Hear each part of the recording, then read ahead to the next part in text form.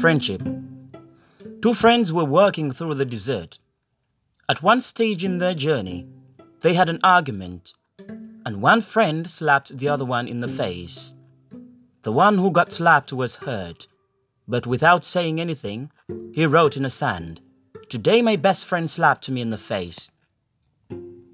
They kept walking until they found an oasis, where they decided to have a wash. The one who had been slapped got stuck in the mire and started drowning, but his friend saved him.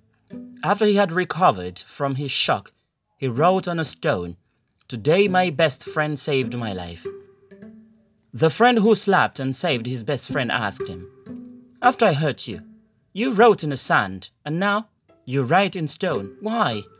The other friend replied, "When someone hurts us, we should write it down in sand, where winds of forgiveness can erase it away.